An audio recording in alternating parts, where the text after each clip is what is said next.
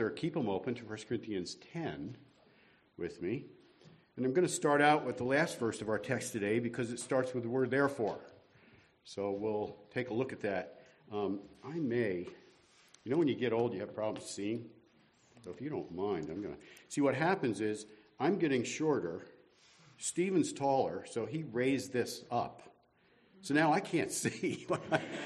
So you're going to be a little blurry to me, but if you don't mind, I think I'll be able to see a lot better with these glasses, so I'll look a little different to you. 1 Corinthians 10:14. 10:14, that's not a verse that many of us have memorized. We have 10:31, right? So whether you eat or drink or whatever you do, do all to the glory of God. You like that verse? I love that verse, and I'm familiar with it. I can eat all the donuts I want, as long as I do it to the glory of God. My wife is shaking her head no. She disagrees maybe with the donut part, but she agrees with the theology part, right? You do agree with that, right?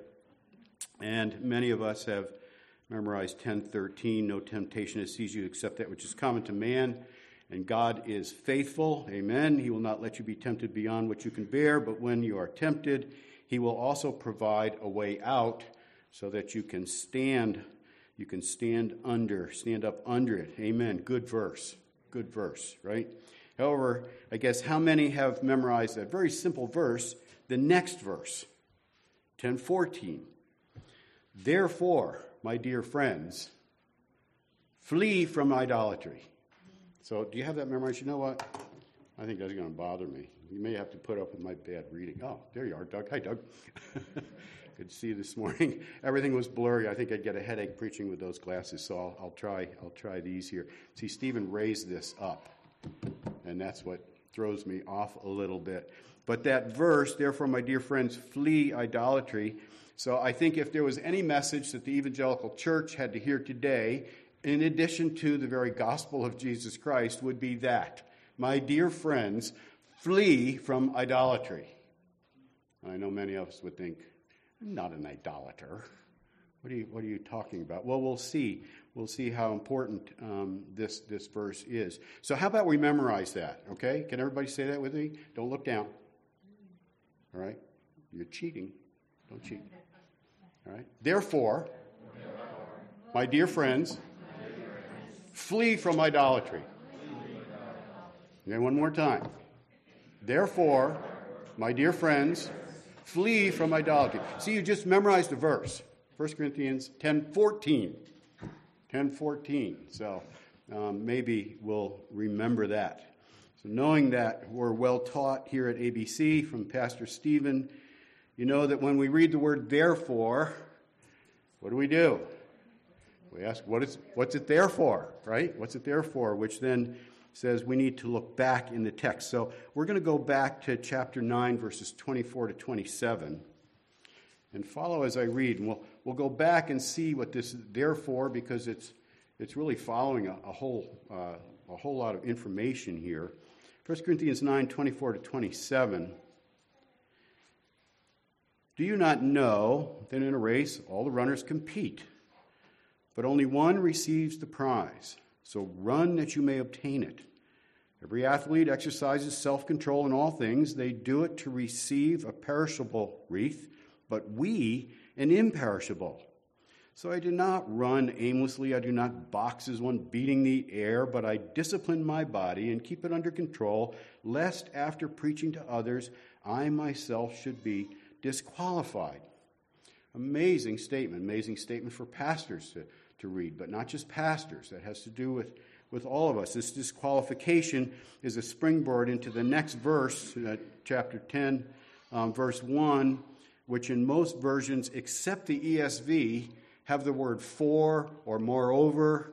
I don't know why the ESV eliminates that word, because it's in the original text, and it's very important because what follows is extremely important. It's a warning, and it's connected directly to the effectiveness of our service and our future rewards.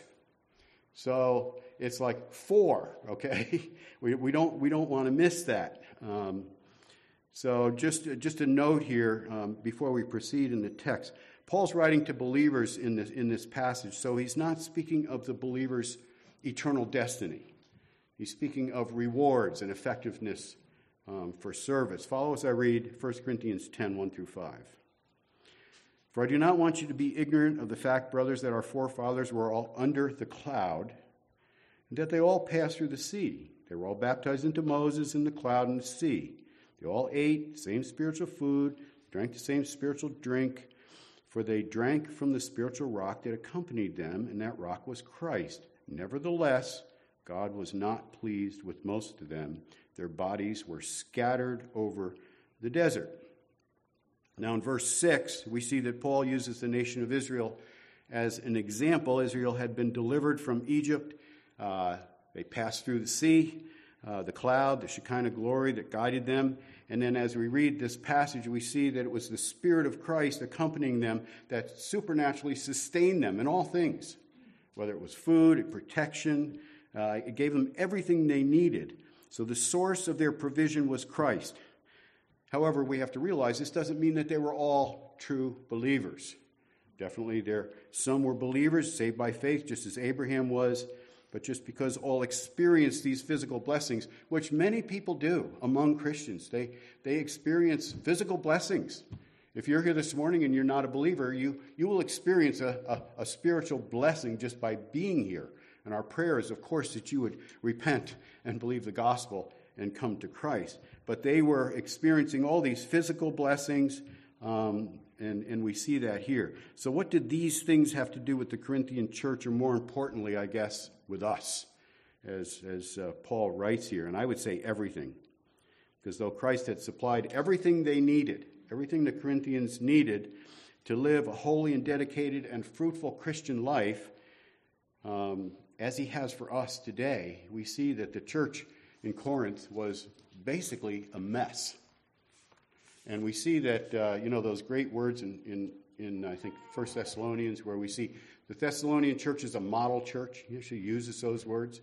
Wouldn't use that word for the Corinthian church. It wasn't a model church. Actually, it was a letter reprimanding them and pointing out that there were many, many evils going on within that church that needed to be corrected. There were divisions. Look at 1 Corinthians 3, 1 through 3. 1 Corinthians 3, 1 through 3. And we see kind of the state when he's just starting out here. He starts out in chapter 1, he says, you guys, okay, you're believers, obviously. I would say that here. I don't know if you're all believers, but you're here today at church, so I speak to believers. All right? And that's many of the epistles. We see that. They're writing to believers. Of course, they realize there are unbelievers among them. He says, brothers, I could not address you as spiritual, but as worldly, mere infants in Christ. I gave you milk, not solid food, for you were not ready for it. You are still worldly or fleshly, or in the flesh, maybe your translation says. For since there is jealousy and quarreling among you, are you not worldly? Are you not acting like mere men? Really, you're not acting like who you are in Christ. You're acting like who you were before you were in Christ. And obviously, that's not good. They were proud. We see this right here. Sexual immorality. Look at chapter 5, verses 1 and 2. Chapter 5. Commentary on our day, by the way. Isn't Scripture so contemporary?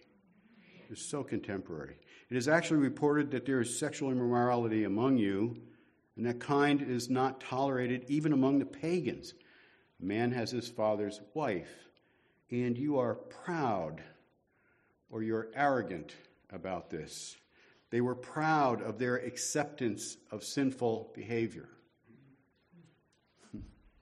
We drive through the Adirondacks, Faith and I, when we take rides, and we drive through really New England. We love New Hampshire. We go through Vermont and all up through that area. And I would say almost without exception, almost every church, you will see a gay pride flag hanging.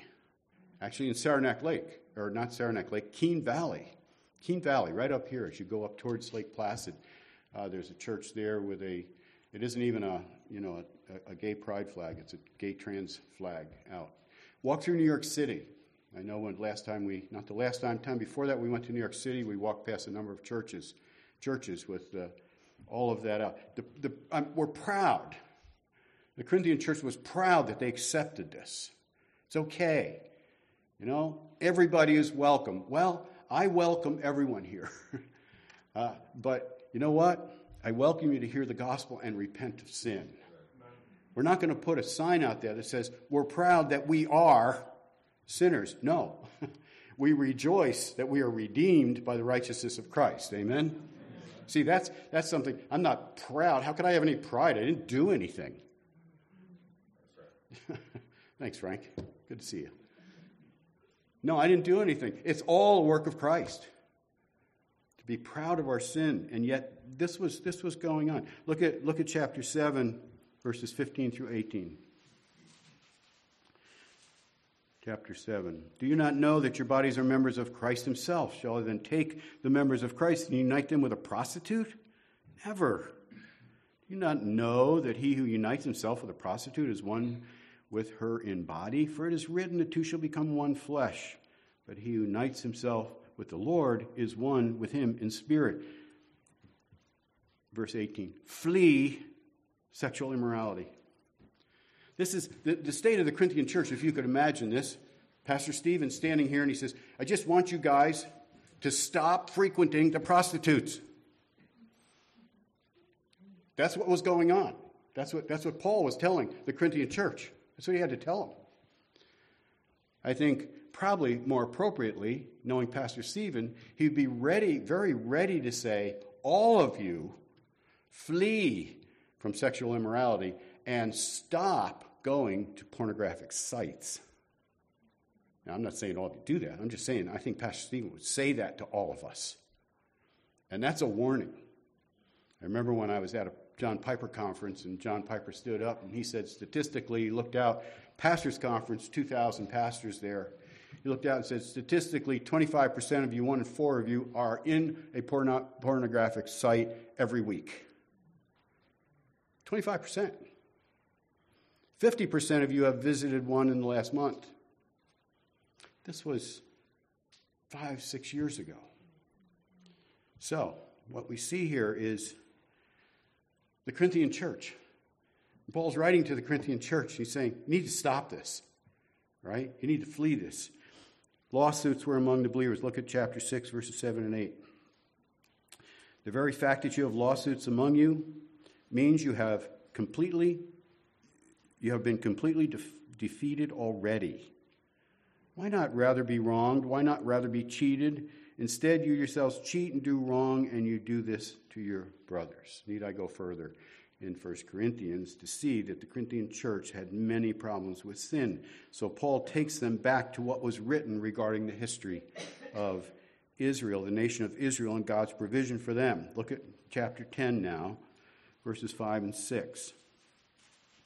All the blessings, I read verses 1 through 4, all the blessings they had, God's provision, and yet, what do we see? Verses 5 says, nevertheless, God was not pleased with most of them. Their bodies were scattered over the desert. Now, these things occurred as examples to keep us from setting our hearts on evil things as they did. Again, verses 9 through 11. And do not grumble as some of them did, and were killed by the destroying angel. These things happened to them as examples and were written down as warnings to us on whom the fulfillment of the ages come. So much for those pastors out there that are saying we don't need the Old Testament. Amen? This is where you learn about God's character. This is where you learn about his wrath. This is how you learn how he treats sin. And of course, we have the wonderful gospel of Jesus Christ. Amen? What would we do? How would we live? I don't know how I'd live without really grasping, hanging on to that wonderful gospel of Jesus Christ and the forgiveness we have in Christ. But we see that here. We see the Old Testament gives us this. He comes right out and he says this. These are written as examples. So go back and read them. Read that history. Know what happened to the Israelites. Read the book of Numbers. I remember hearing one very prominent speaker at Camp of the Woods once, and I love the speakers at camp, but I just remember saying, why would you read the book of Numbers? Let me tell you, read the book of Numbers. Read about Phinehas. Read about how when he saw sin happening, he took a spear And he drove it through the man and the woman. You don't need a whole lot of imagination here, do you? And you know what? He's one of the only men, other than Abraham, in the whole Scripture that it is written, and God, this was reckoned unto him as righteousness. Amazing, isn't it? Phinehas. Good name. Name your kid Phinehas. Anybody those you guys out there? Great, great name, Phinehas. Call him Finn. We had a little guy here for a while. His name was Finn, right? So what was happening is they set their hearts on anything other than the Lord. And I say that because his list, he starts his list here with verse 7. In verse 7, he says, do not be idolaters. Isn't it interesting? He goes through these sins, lawsuits among brothers, sexual sins, all these sins. He says, don't be idolaters. Stop being idolaters. Just stop it, as some of them were. One writer says, anything that takes our first loyalty and allegiance is an idol. What is it yours? What's your first loyalty and allegiance? Is it your children? Oh, you don't think children can become idols? Oh, I've watched it. Children are idols. People will disobey the Lord in his instruction with children because that child is an idol. Grandchildren, how about us old guys? Huh? How about us older guys, great-grandchildren? Yeah, be careful. Not just children, many things. Whatever takes your devotion. Maybe it's work. Maybe it's something you just love to do. And that doesn't say, God has given us all things to enjoy. Don't get me wrong, I'm not putting you on a guilt trip here. I just want you to think and look. What consumes you? Is it the Lord? Is it his joy? Is it his word, his fellowship, his other believers? Or is it your career or your marriage or that guy or that woman you're looking at and you can't wait to get married or whatever the case may be? He starts out, do not be idolaters. And then in verse 14, he ends it with, flee from idolatry. Flee from it. It must be real. It was manifesting itself in the Corinthian church and all of these things. He says, don't be an idolater, and then flee it. So, in other words, I can just say, okay, I won't be an idolater. But then he tells us, there's something you need to do. This is in the imperative. We got to do something here. In the power of Christ, in the power of the Spirit of God who lives in us, we can flee idolatry. I can do all things through the Spirit of Christ who lives in me. Amen? That isn't all things. I can't leap high buildings and outrun a speeding bullet. I can do all things that Christ has commanded me to do through the power of Christ living in me, through the Spirit of Christ who indwells me. I can do all things he commands me to do. So can I flee idolatry? Yes. Can I flee sexual immorality? Yes. How many times have I heard young men say, I just can't do it? That is an offense to God if you're a believer. Because what you're saying is, the Holy Spirit in me is unable to give me victory over this sin. And I say, absolutely not. So he says, do not be idolaters as some of them were. As it is written, the people sat down to eat and drink. This is 1 Corinthians 10:7. And got up to indulge in pagan revelry. The ESV uses the word play there. They got up to play. Paul takes them back to the golden calf incident in Exodus 32 here, where the people disobeyed and became anxious, not waiting for Moses to come down from the mountain. So they convinced Aaron to make them an idol. You remember that? And Aaron's words, I just put all the stuff in there and out popped this idol. I don't think so. And then they sacrificed to it, and as we read in Exodus 32, Verse 6, you don't have to go over there. So the next day the people rose up early and sacrificed burnt offerings and presented fellowship offerings. Afterward they sat down to eat and drink and rose up to play. Most expositors believe that this was a mixing of their normal sacrifices to the Lord with pagan worship of idols. They didn't get up to play pickleball. They didn't get up to play golf. Many of us did that yesterday. Well, we tried. No. They got up to indulge in an orgy. That's what was happening. That was what was going on. To play, MacArthur's note says, is a euphemism for gross sexual immorality or just a big orgy. They wanted a golden calf, their food to drink, and their fun rather than the Lord God. Is that convicting to any of us, in addition to me?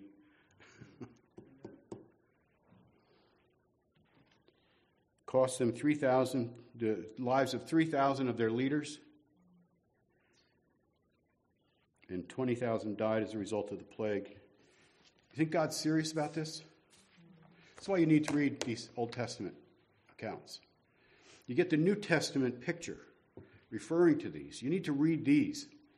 You need to see how God will stand firm. And in these, I get scared. If he ever did some of these things today, and I think he does in different ways that we know his wrath is being revealed to us today. But this is some scary stuff. Another example in verse 10, which I found very interesting. He says, "And do not grumble, as some of them did and were destroyed by the destroyer." Isn't it interesting? You find it interesting at all that you find grumbling in the midst of all this? It's like, don't grumble.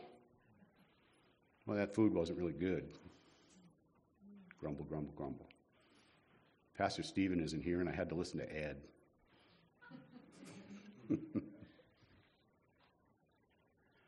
Do we grumble? Be careful. The Israelites grumbled at God's provision. You know what they did? It's amazing. Numbers 21, 5 and 6. You don't have to go over there. I'll read it to you. They spoke against God and against Moses and said, "Why have you brought us up out of Egypt?" We could say that today. Lord, why have you saved me? Right? Same idea. To die in the desert. There was no bread. There was no water. And we detest this miserable food. That was manna. That was the Lord's provision for them for years. Tasted pretty good. Tasted like honey. I love honey. You like honey? Put honey on everything. Tastes like honey and bread, something like that. Right? I know, 40 years of that might get a little old. But it says we detest this food. Number 16, they were complaining about the actions God took against Korah in his rebellion and his followers. They organized an opposition against the authority God had established with Moses and Aaron. This resulted in 14,000 people dying of a plague. It's dangerous to rebel against the authority God has placed in your life. I'm not saying it's just sin. I'm saying it's dangerous. I've been dealing over the past couple of weeks with a pastor on the phone that one of their young men is just saying, I should be an elder. I should be an elder. I'm qualified, and started to even start some division within the church. And he was heartbroken and just saddened. And yet I know this young man, and he would stand there and say, I am absolutely in belief in the sovereignty of God. He would believe the doctrines of grace. He would say, yes, I stand firm on those. And yet he didn't believe in God's sovereign hand and putting the authority over him that God did. Be careful. God placed Pastor Stephen here by his grace, by his sovereign design. And I know all of us rejoice at that. Amen? I do all the time. And Mary, and Becca, and the kids. What a blessing. What a blessing. God's sovereign hand brought Pastor Stephen and Mary and of all places. Let me see if I say it right. Tennessee. Did I say that right? Not really. They're going... I'd say Tennessee. They say Tennessee. It's like I don't know. Anyway, he brought it from Tennessee to us here. Pastor Stephen has an earned doctorate. That's not easy. I don't have anything earned.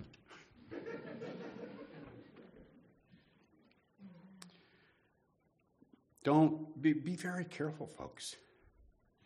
God has placed this authority. Look at what he did. Sent venomous snakes. You better watch out.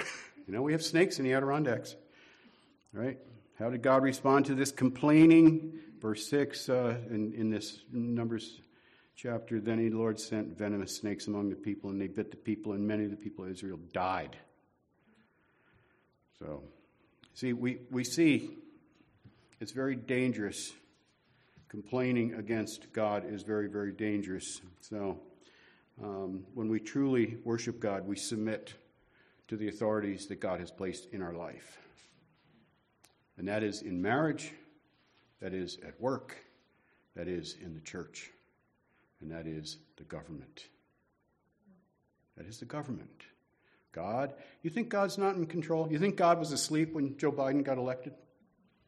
I mean, it seems like it, but he wasn't, okay? He wasn't asleep.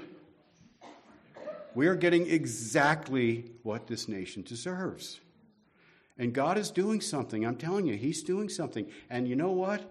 Everything he does is good. It's good, and it's for his glory. We are seeing people. I was just reading an article. We're out at University of Auburn. I think they had a mass baptism. 200 students right there on campus came to Christ and were baptized. The Lord's working through this. Don't get discouraged. Pray. Pray that the Lord will get a hold of these hearts of these people. Submit to authority he's established. When we worship ourselves, we want to take God's place and make his decisions, thinking our decisions are better. And this is just another form of idolatry. I think I know. I think I know what I think I know. I think I should be a woman. God made me a man, but I think I should be a woman. Idolatry. God made me a woman. I think I should be a man. That's idolatry. I'm not too sure what I am. That's idolatry. That's all it is. It all goes back to displacing God from his throne and putting me on the throne and saying, I know better. And it starts to even look ridiculous when you see our ideas fleshing out, doesn't it? I mean, you start to go, are these people crazy? No, they're not crazy. And they need the Lord. We need to pray for them. We need to love them. Love them to Christ. So in 1 Corinthians 10, 11, and 12, we read this morning. Go back to 1 Corinthians 10. Now these things happened to them as an example, but they were written for our instruction, on whom the end of the ages has come. It's us, the church. Therefore, let anyone who thinks that he stands take heed lest he fall. There's a good warning. Be careful. Don't say, I'm strong enough. I don't have to worry about this. I'm not an idolater. Be very, very careful. 21st century church, the church of our day, needs to hear these words. I'm sure many of the Corinthians were thinking, we're secure in Christ. Many of them were in Christ. We have freedom in Christ. We're not idolaters. We never do such things as the Israelites did. I think one could make the case that with all the blessings poured out on the Corinthian church, that their idolatry would have been worse than the Israelites' idolatry we're reading about. Because they had the Spirit of God. They had all the spiritual blessings in Christ. And yet, we see this. So Paul gives both them and us. He gives us an encouragement, and he gives us a commandment in the next two verses. The encouragement. Some of your life verses. Some of you love this verse, right? The encouragement. No temptation has overtaken you that is not common to man. Do you believe that? Other people aren't tempted like I am to eat that donut. That's an easy one. No temptation has overtaken you. Any temptation that you're dealing with is common. It's common to man. People won't admit it, but it's common. God is faithful. Aren't those wonderful words? Even if I'm unfaithful, who's faithful? God is faithful. God is faithful. And he will not let you be tempted beyond your ability. Now, these are Christians he's talking about. He's not talking to unsaved people here. Unsaved people have no ability. They have self-determination, right? I have a good character. I'm self-disciplined. No. Believers will not let you be tempted beyond your ability. But with the temptation, he will also provide a way of escape that you may be able to endure under it. You can endure under that temptation. Many of you have dealt with their things, and you have been given great victory over many temptations. Amen? And as you grow in Christ, some of these things maybe aren't as tempting as they used to be. But be careful where you stand, lest you fall. The Lord can sneak up on you real fast. Not the Lord. The Lord is there. Satan can sneak up on you really fast. And that temptation, you need to stand firm. So we see that the Lord gives us. So there's no such thing as I can't stop it. All right? Yes. Because the believer has the Spirit of Christ living in him. He can do all things. And as we have seen here, another commandment. So we have an encouragement and we have a commandment. What's the commandment? Usually we stop reading at 13, right? In your Bible, there's probably a paragraph change there, right? In the NIV, there's actually a section. They actually have a new title. And it starts with therefore. Just keep reading that. Disregard those sometimes. Just keep reading through, right? So he says that you may be able to endure under it. Therefore, my beloved, flee from idolatry. You see, he's given you a way out. He's given you everything you need to leave.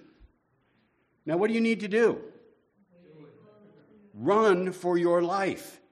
And I literally mean that, because it may be your life. You run, flee from idolatry. As we have seen, the word therefore refers back to the previous text, which ties all this teaching, all these sinful practices of the Israelites and the Corinthians, to the issue of idolatry. They're all tied into the issue of idolatry. When it said idolatry lies at the heart of all besetting sins. I couldn't agree with that more. So until we examine how we use our freedoms in Christ, whether they're being used to worship our Lord and Savior or whether they're being used to worship ourself, we will not fully comprehend this sin of idolatry. And we need to examine ourselves and see, what is it? What are the things that motivate me? What are the things I devote my life to? What is most important? Many times they can be very little things that really aren't sinful themselves, but when we make them an idol, they become sin and they lead us into all kinds of sin. But then we read, but God is faithful. God is faithful. It's great words, right? He always provides a way of escape. I believe that way of escape is primarily the indwelling Holy Spirit. Yeah, there are ways you could go through. There's always a door over here or a way or a person or something. I think basically for the believer, it's the indwelling Holy Spirit. Because we're told in Galatians 5:16, and if we walk by the Spirit, we will not gratify the sinful desires of the flesh, right? If we walk by the Spirit, if we are filled with the Spirit, that is yielding to the Spirit of God. When we have that Bible intake, which we're doing in our men's Bible study on Friday mornings, we're looking at the spiritual disciplines, Don Whitney's book, and we're talking about spiritual intake and how important that intake is every day. My food. If I don't eat through the day, I get weak. If I don't have that spiritual intake through the day, I get weak. And I have a struggle with this temptation. Take that Bible intake in every day. Spend time in prayer. So we see those disciplines that we can do in our life. That way of escape is the Holy Spirit taking the Spirit of God, taking the Word of God, and working in the hearts of the people of God so that they can then live that Christ-exalting life to the glory of God. Amen? That's how we do it. Can't do it on our own. I have no strength in me to say no to anything. I need the Spirit of God working in me. So I say, live by the Spirit. and you will not gratify the desires of the flesh. In closing, I'm just going to read Romans 6, 2 through 4 to you. We died to sin. How can we live in it any longer? That's a rhetorical question. We died to sin. If you're saved, if you repented of your unbelief and you're trusting, put all your faith in the Lord Jesus Christ, his death, burial, and resurrection for the forgiveness of all your sin, any sin. There's no sin out there. Is that good news? Any of you think you've sinned beyond the forgiveness of God? Well, maybe you've thought of it, but you haven't. Because the forgiveness of God, Paul calls himself chief of sinners, responsible for the death of saints, and yet totally forgiven. Wow, that's just absolutely amazing. Died to sin, how can we live it any longer? Don't you know that all of us who were baptized into Christ Jesus, that is our salvation, were baptized into his death? The old Ed is gone. My wife goes, praise God. The new Ed has come. Old things are gone. The new has come. Only through Christ. Only through Christ. Right? We were therefore buried with him through baptism into death, in order that just as Christ was raised from the dead through the glory of the Father, we too may live a new life. You live a new life, John? Yeah, I know you are. Praise God. What about you, Frank? Yeah? Pastor buddy over there, I've known him for years. I know his testimony. Saved, became a pastor. Yeah, new life. Peter was baptized. How old were you when you were baptized? 70? 76. Down at Northville with us, baptism service. New life. New life. We may have a new life. So if you're trusting in Christ alone, his work on the cross, his resurrection, having been born again by the Spirit of God, by God's grace, through faith in Christ, you are united with Christ. When he died, you died. Got news for you. When he was raised, you were raised. And guess what? You stand in the righteousness of Christ in front of the Father right now. Yeah, Billy, that's amazing, isn't it? You stand in the righteousness of Christ. When the Father looks at you, he sees Christ. He sees his righteousness, clothed in his righteousness. This dirty rascal standing in front of you is clothed in the righteousness of Christ. And you can be too. And it's a new life. So, let us then live like who we are and not who we were. Let us get those legs running. Flee from immorality. Flee from idolatry. Run. Run for your life as believers. Remember Israel. Remember what they did. Remember the discipline of God on Israel. Remember, he didn't fool around when they got involved in sin. When there was sin in the camp, many people paid. So you never sin alone. Sin will take you further than you want to go, cost you more than you want to pay, keep you longer than you want to stay, and affect many others along the way. Amen? Let's pray. Father, thank you. Thank you for the wonderful gospel of Jesus Christ. Thank you that we can sit here and I can stand here and through faith in Christ alone, his death, burial, and resurrection for the payment of our sin, giving us that new life, our justification. Lord, we can have this new life and we can live and we receive your Holy Spirit and we can live in the power of your Spirit. And you give us that power that we can stand under temptation, but not give in to it, because you give us always a way of escape. Father, thank you for that. Lord, thank you for the command that we need to flee. So many times we think, oh, well, I'll just sit here and you'll do everything, and yet there are many commands for us to do. We know we can do nothing for our salvation, but we also know that you command the believer to do many things. One of them is to flee idolatry, flee immorality. So, Father, I pray for us this morning. May we search our hearts. I pray, Lord, if there's anyone here who thinks maybe they sin their way past you. Oh, no, Lord. That death, that substitutionary death of Christ on the cross paid it all. As we come to him in faith, we are washed clean by the blood of Christ. We are given new life. We are given his righteousness. We are united with Christ. What a blessing. So, Father, I pray if there's anyone here today that right now in their heart, they would just come to you and say, Lord, I'm a sinner in need of a Savior. I'm just going to trust in you.